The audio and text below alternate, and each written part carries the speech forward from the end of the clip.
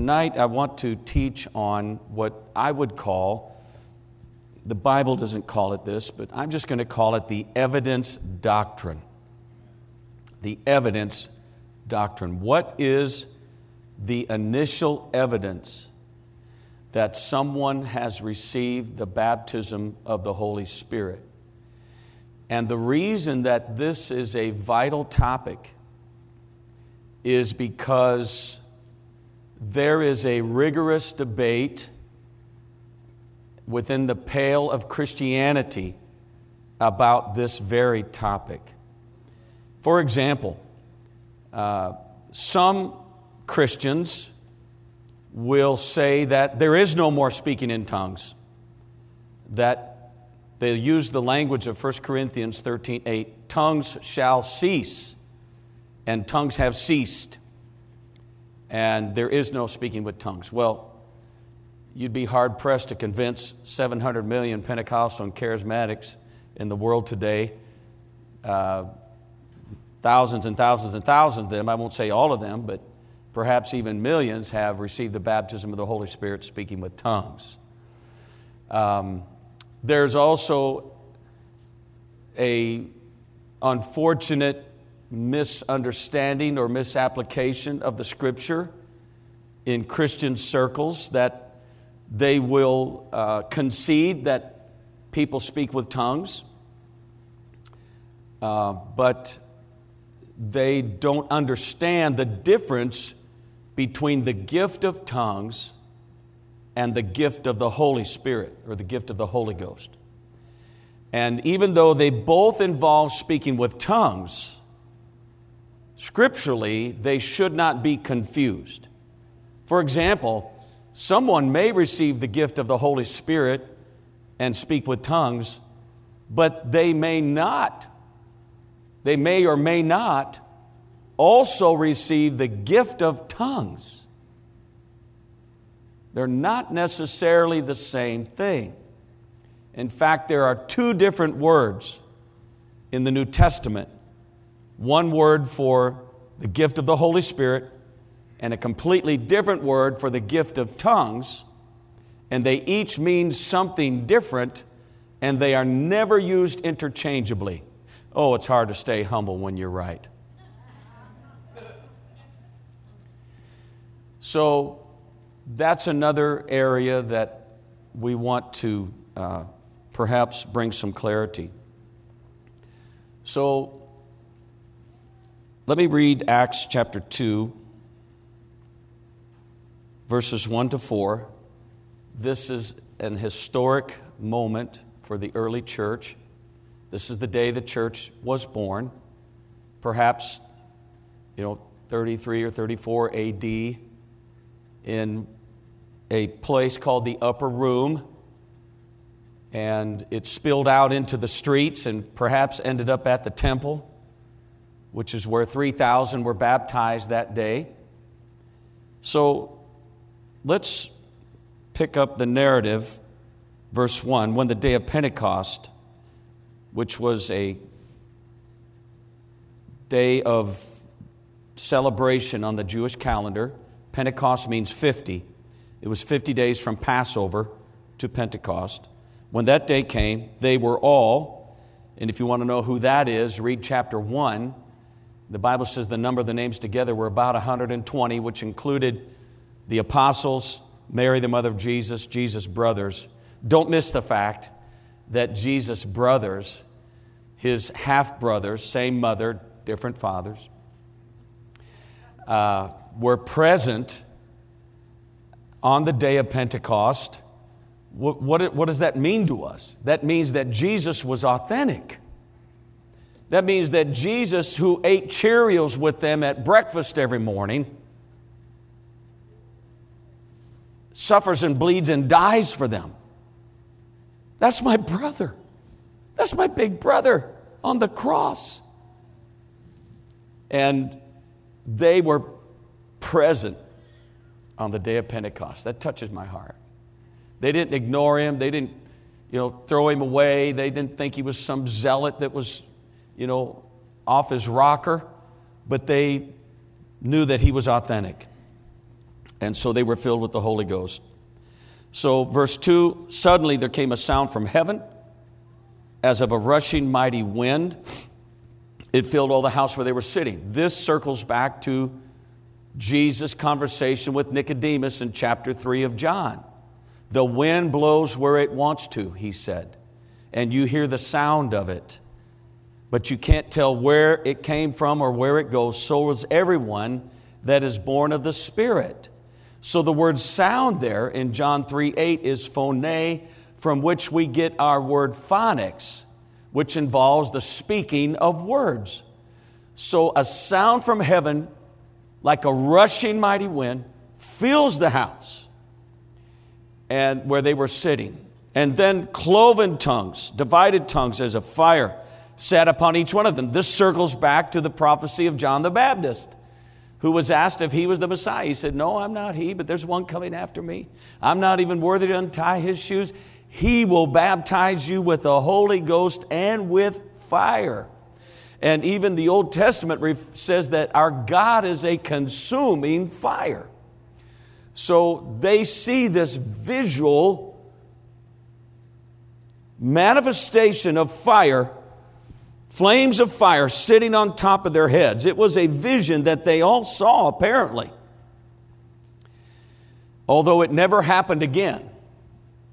And then the scripture says in verse 4, and they were all filled with the Holy Spirit and began to speak with other tongues as the Spirit gave them utterance. So it's amazing to me that Christians can read the same scriptures and come up with different ideas. And I realize that in Oneness Pentecostalism, we have a Oneness Pentecostal hermeneutic, which means we have a lens through which we read the Scripture and we interpret the Scripture. But if we're just reading this, and this is the day the church is born, and this is what happened to the first believers, the first church members, it might stand to reason that this would be the expectation of all other believers, not just in Jerusalem, but like Jesus said in Acts 1:8, you shall receive power after the Holy Ghost has come upon you, and you shall be witnesses unto me both in Jerusalem, Judea, Samaria, to the uttermost part of the earth. Now, I'm not going to stand up here and say that in Christianity we have the haves and the have-nots. And I'm not saying that classic Pentecostals are better than anybody else. We're not in the business of taking things away from people. We don't want to win arguments by drawing lines and burning bridges. And in fact, if you win an argument, you'll lose a relationship. So this is not about debating people. Debates never solved anything. It just makes people mad and everybody goes home angry. Okay? So we're just having a discussion, sort of like husbands and wives. We're having a discussion about the Word of God, okay? Now, one of the things that's very important is if you're, for example, teaching a Bible study, or if you're talking to someone who is interested in Pentecostalism, you've got to give them the proper lens, if I could say that again, in interpreting and reading the Bible. So let's deal only right now with the New Testament. So the New Testament is arranged in what we call divisions or sections of the Bible. For example, the first 4 books of the New Testament, Matthew, Mark, Luke, John, we call the Gospels. Okay, the next book is the book of Acts, which is the book of history. It's the only book of church history in the New Testament. And it logically follows in succession. If we're talking about a continuum, the Gospels happen before Acts. Acts happens after the events of the Gospels. Okay, so the Gospels tell us the birth, the ministry, the death, the burial, the resurrection of Jesus Christ. That's what the Gospels give us, okay? Every chapter, last chapter of each of the 4 Gospels, has a piece of the Great Commission and Christ's ascension from the Mount of Olives. Okay, what happens next?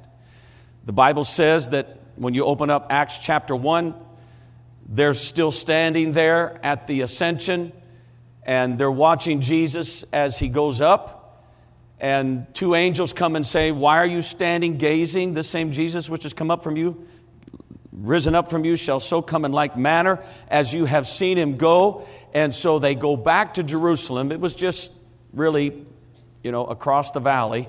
There on the Mount of Olives, you can see Jerusalem from there. It's like from here to twice as far as the end of the driveway, really, of the Life Church. So they go back to Jerusalem, and they're waiting for the promise of the Father. And so they gather in this upper room, they're fasting, they're praying for days and days and days, and finally the day of Pentecost comes, and the Holy Spirit falls. Okay, so now we see the birth of the church. So the book of Acts is the book of church history. Then the following book is the book of Romans, okay? Romans, 1st and 2nd Corinthians, Galatians, Ephesians, Philippians, Colossians, 1st and 2nd Thessalonians, 1st and 2nd Timothy, Titus, Philemon, Hebrews, James, 1st and 2nd Peter, 1st and 2nd John, 2, Revelation. Okay, except Revelation, you got Romans through Jude are what we call epistles. One of our old pioneers, they were interviewing a candidate for license, and they said, "Do you know what an epistle is?" He said, "Is it the wife of an apostle?" Well, that was back in the day. He said, "No, an epistle is not the wife of an apostle. An epistle is a letter in the New Testament that is written to who? The church. The churches, the believers. Okay? The epistles are not written to unbelievers. They're not written to people who are not saved, who have not obeyed the gospel. Okay? It's written to people who have already obeyed the gospel, who are in churches, who are in fellowship, who are in community with, a pastor and the fivefold ministry and other believers that are in their town, whether it's Philippi or Corinth or, Thessalonica or Galatia or Ephesus, for example. And so they're in community, and Paul and other New Testament writers are writing to these believers, and they're exhorting them, and they're teaching them about how to live for God. And isn't it about right that there's one book really in the New Testament, how to get saved, and there's 22 books, how to walk with God? That's about right. That's about right. Somebody can repent of their sins tonight and be baptized in the name of Jesus Christ for the remission of sins, and they can receive the gift of the Holy Spirit tonight. And we can find all of that in one book, but then we got a lifetime of 22 books because it's going to take a lifetime to be like Jesus. And some of us, including me, won't even get that done in a lifetime, but we're still reaching for Him because He's the goal. Amen. Jesus is the goal. Amen. So, when we're unpacking the New Testament, Matthew, Mark, Luke, John, even though they're packaged in the New Testament, listen to this carefully. We find those books in the New Testament. Yet dispensationally and theologically, and let me even say soteriologically, which is a big theological word which means salvation. When we're talking about being saved under grace, nobody is being saved under the dispensation of grace in the four Gospels.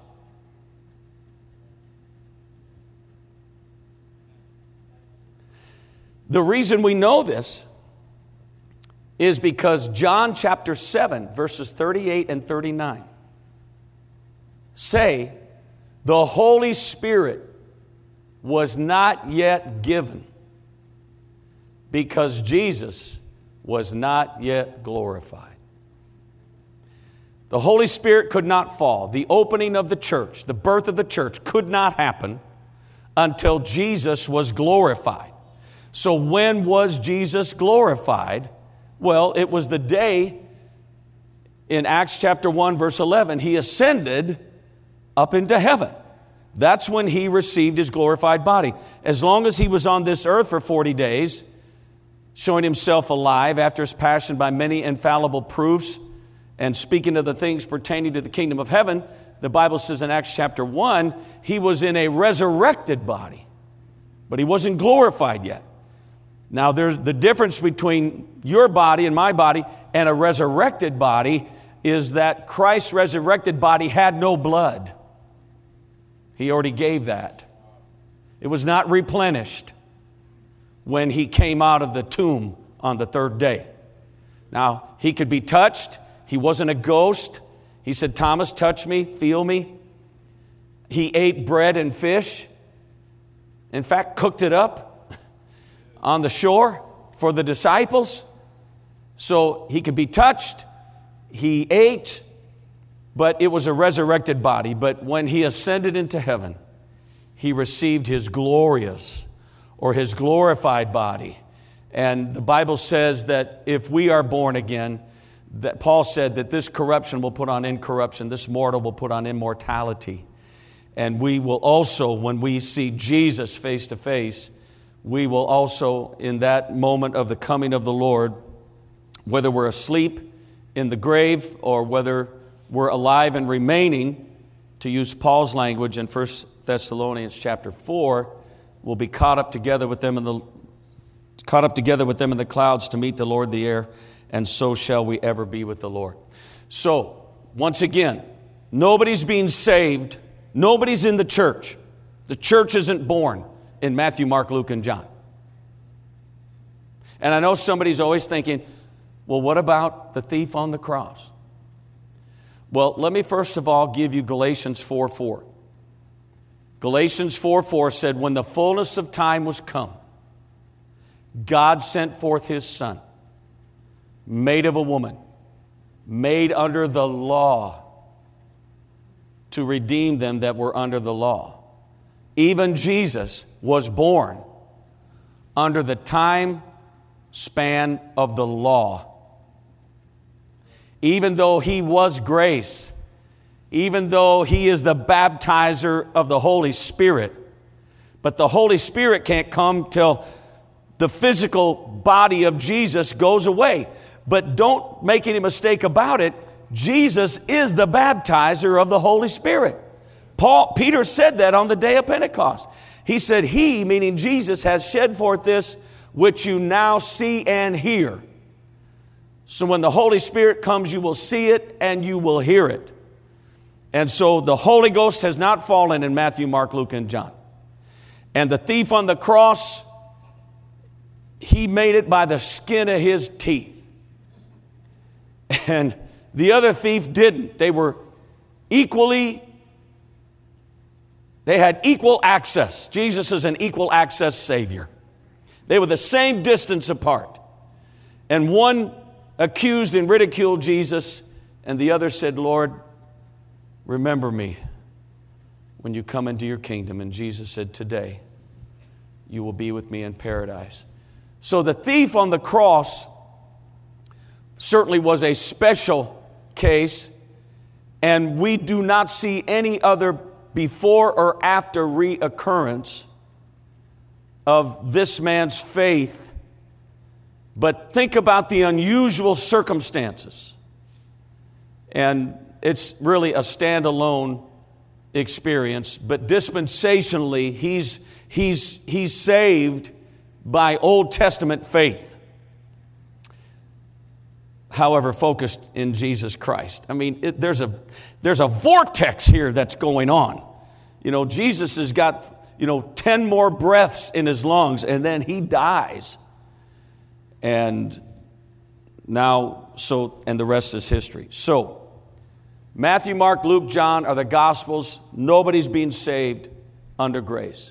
When we get to the book of Acts, the church is born, the Holy Spirit falls, and we begin to see a normative pattern of how people are saved under grace. All right. Now, I want to point out a couple of passages in the book of Acts where the Bible says that people receive the Holy Spirit. Tonight we're talking about the evidence doctrine. What is the initial evidence that someone has received the gift of the Holy Spirit? Now, we've already cited Acts chapter 2, verses 1 to 4. The Bible says they received the Holy Spirit, and it clearly says they spoke with tongues. That's Acts chapter 2, verse 4, if you're taking notes. Now, let's go to Acts chapter 8. The apostles apparently sent Philip to Samaria after the diaspora or the persecution of Stephen. Verse 4 says, they that were scattered abroad went everywhere preaching the word, and Philip ends up in Samaria. Pick up the narrative in verse 14, Acts 8:14. When the apostles who were at Jerusalem heard that Samaria had received the word of God, they sent Peter and John, verse 15, who when they had come down prayed for them, that they might receive the Holy Spirit, for as yet he had fallen upon none of them. Okay? So, read your Bible. They're believers. They'd only been baptized, for only they had been baptized in the name of the Lord Jesus. And that's probably going to be our next apostolic doctrine study, is water baptism in the name of Jesus. But notice, the Holy Spirit had not yet fallen on them. Notice this language, fallen. Hear it. See it. And so when you read your Bible, you see that the Holy Spirit is not there 1 second and it's there the next second. It falls. It's visible. You can hear it. So again, we're talking about the debate under the pale of Christianity. A lot of theology. Well, you receive the Holy Spirit automatically when you believe. Or you receive the Holy Spirit automatically when you're baptized. Or when you repent. When you accept Christ as your personal Savior. Now, there is no language for that in the Bible. There is language for receive Christ. As many as received Him, to them gave He power to become the sons of God. Well, how do we become a son of God? Study that. In fact, in the same book, Romans, the Bible says we receive the spirit of adoption, whereby we cry, Abba, Father. Everybody say Abba. Now you're speaking the Greek equivalent of Dada.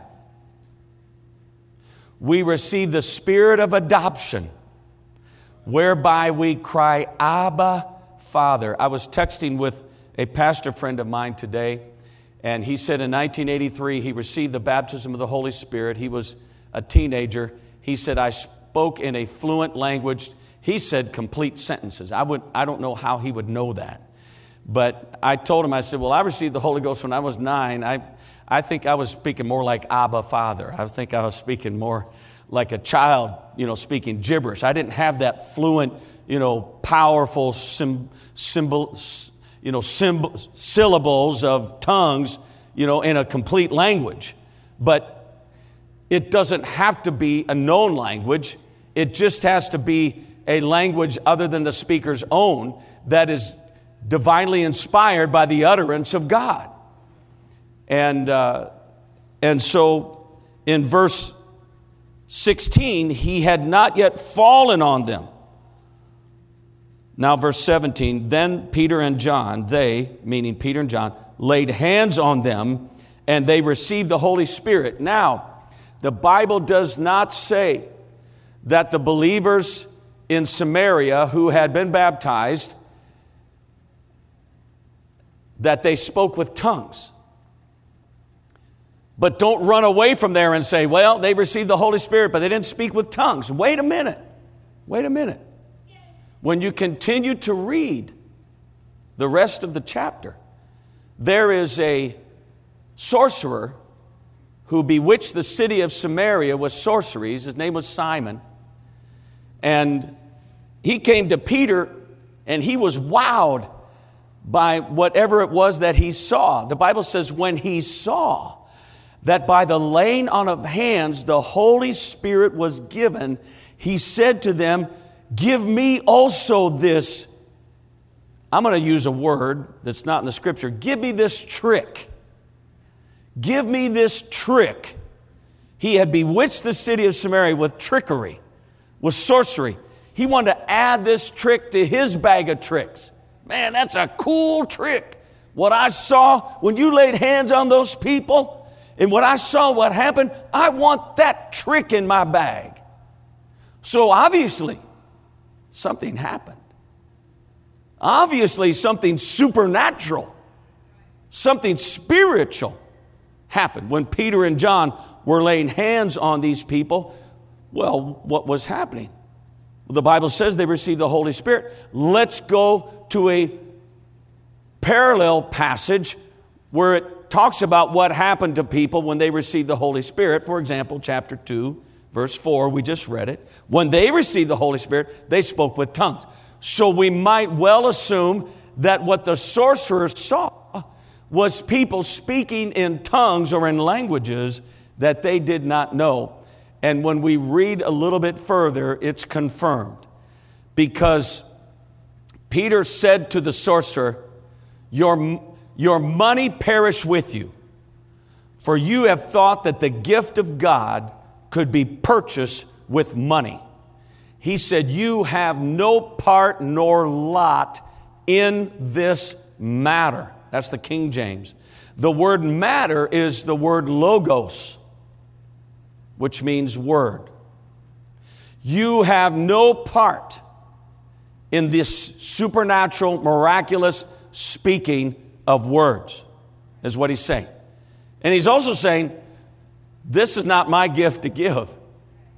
You know, it'd be nice to have a little spare change, Simon, but this is not my gift to give. You can't purchase the gift of God with money. How many are glad that the gift comes from heaven?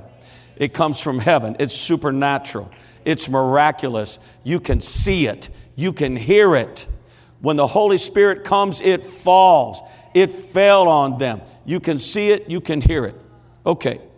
So we could say that there appears to be a strong miraculous manifestation in Acts chapter 8, verses 14 to 17. Now let's go to chapter 9. Chapter 9. This is the conversion of Saul of Tarsus. Ananias went his way and entered the house, laying hands on him and said, Brother Saul, the Lord Jesus, who appeared to you in the road as you came, has sent me. Now watch this. That you may receive your sight and be filled with the Holy Spirit. Verse 18, immediately there fell from his eyes something like scales. He received his sight at once, and he rose and was baptized. Now, the Bible does not claim to be exhaustive history. And what that means is it doesn't have every single detail in the heat of the moment. So when we're interpreting Scripture, we have to take the corpus of Scripture in a proper interpretive context. So if there are pieces missing in one narrative, we go to another narrative where it is complete. But now let me ask a question. If Ananias, a certain disciple in Damascus, comes to Saul of Tarsus, the future Apostle Paul, the future writer of 13 books of the New Testament, and he says, I've come to pray for you so the scales of your blindness will fall off your eyes and that you might be baptized and filled with the Holy Spirit. Is he going to leave without all of that happening? Is he going to leave? And Paul's going to say, well, the scales, that was cool. And you baptized me. Bro, where is the Holy Ghost? No, I don't think so.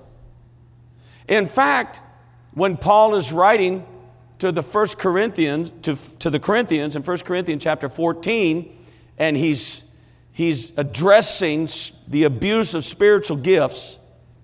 He says, I thank my God, I speak with tongues more than all of you.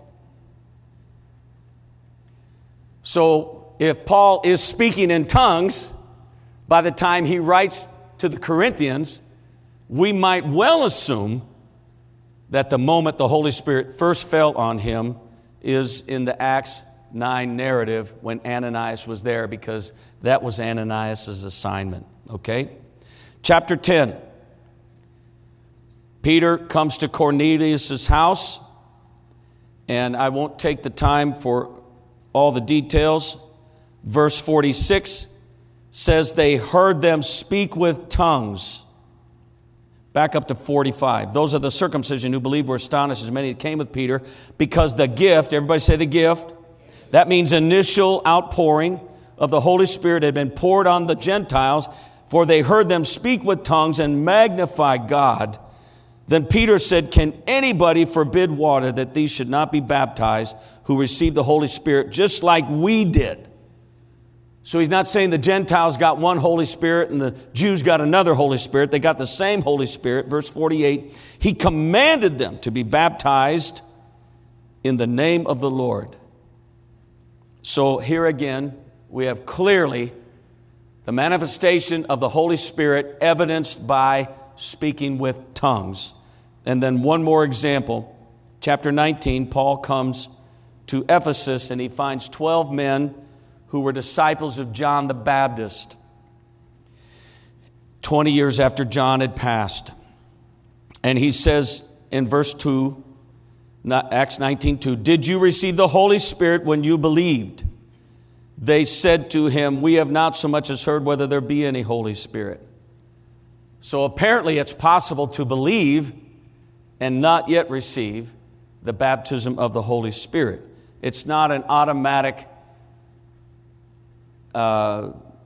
experience. Two separate things, believing and receiving. He said to them, verse 3, and to them, what were you baptized? They said, John's baptism. Paul said, John baptized with the baptism of repentance, saying the people they should believe on him who should come after him, that is on Christ Jesus. When they heard this, they didn't argue with him. They were baptized in the name of the Lord Jesus. And when Paul laid hands on them, the Holy Spirit came on them.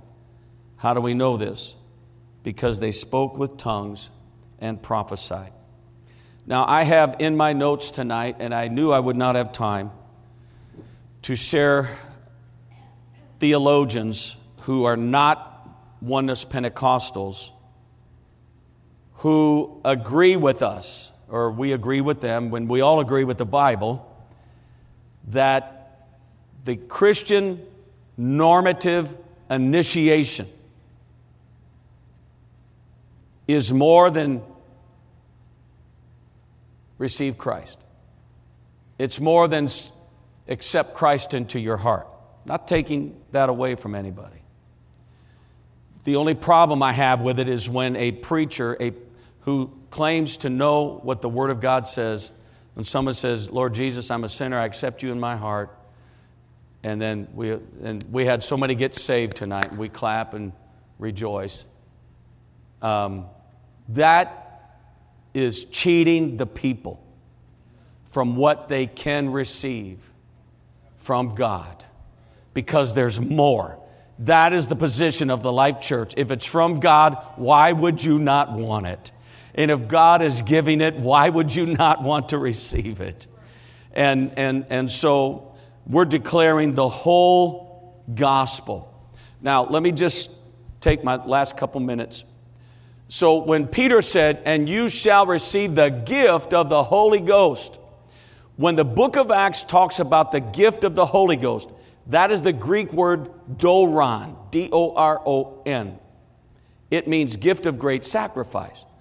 When Paul is writing about, when he says, do all speak with tongues, or when he's talking about any one of the 9 gifts of the Spirit in chapters 12 and 14, the word gift there is a different word. It's charis or charis, C-H-A-R-I-S, from which we get the word charisma. then from which we get the term charismatic. Charismatic is not a compromised oneness Pentecostal. A charismatic is a person that believes in the supernatural.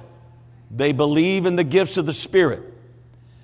But the debate in Christianity is, some will say, well, some receive tongues, some receive prophecy, some receive the gift of faith, some miracles, some discerning of spirits, the 9 gifts of the Spirit.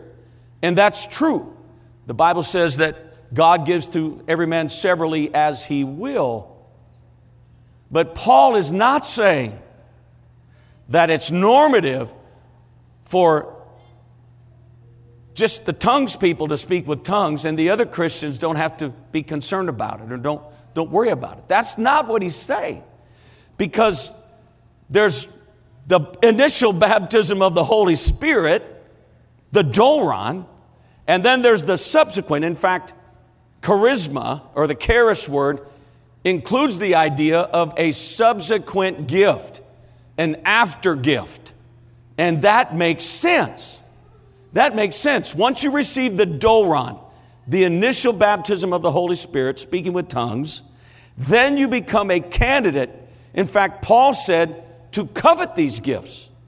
He said, desire them. Covet the best gifts, he said.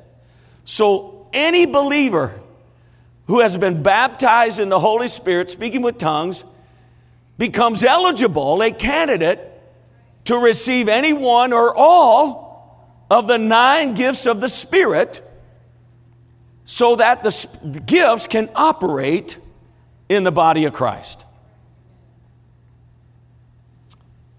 All minds clear. So that should settle the debate. And it's hard to stay humble when you're right.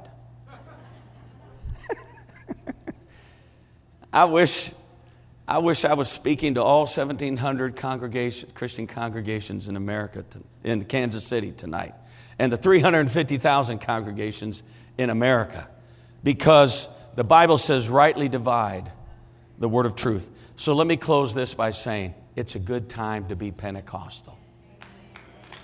It's a good time.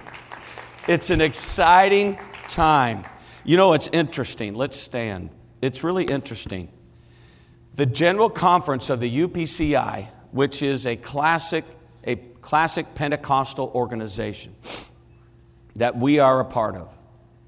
We are having our General Conference the end of September, 1st of October in Long Beach, California. It's interesting that a big-time, well-known, elderly now, cessationist, and I didn't get time to push back on cessationism. He's a cessationist. He does not believe that we are saved. He does not even believe that we are Christian. I'm not going to say his name. But he's a prolific author. And just Google cessation, because that's the name of his conference coming up. It's the Friday night of General Conference. And his church is in California. I don't know where it is.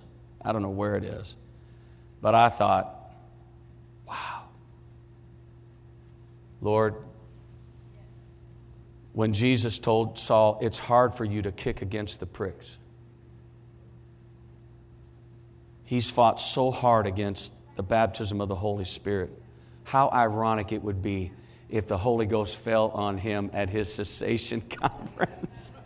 You say, can it happen? Yes, it can happen. It's already happened.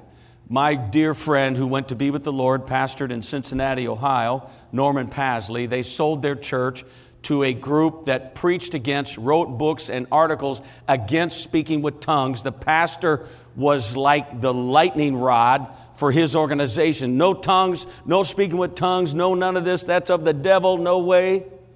They bought the UPC church where they had worshiped for 42 years. And of course, the Holy Ghost was in the carpet, the pews, the chandeliers, the paint, the rafters. And Brother Pasley told me one night that pastor was praying in the microphone. Keep in mind, he wrote a book against speaking with tongues, and the Holy Ghost fell on him, and he started speaking in tongues in the microphone. God can do it. The thing that you're fighting against, God can break in on you.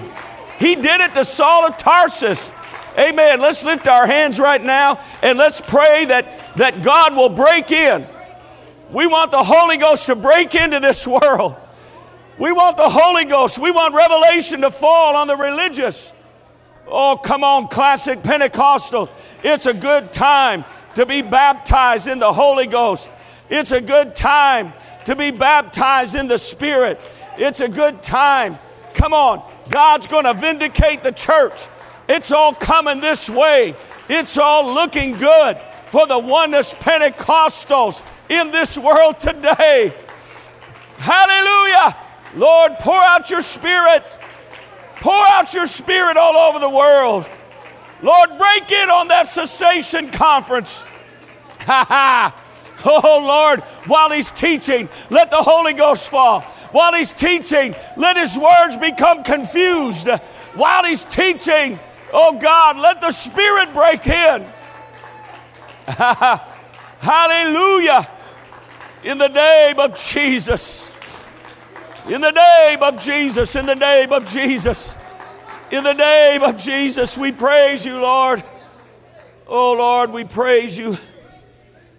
I asked you a few weeks ago to pray for a pastor friend of mine in town that we were going to have lunch, and we did have lunch. And I asked him, I said, I wasn't ready for this. I said, Pastor, and I called him by name. I said, what percentage of the people that come to your church on Sunday morning are filled with the Holy Spirit? You know what he said? 70%. And I believe it. Is it the same Holy Ghost that filled us? Yes, it is.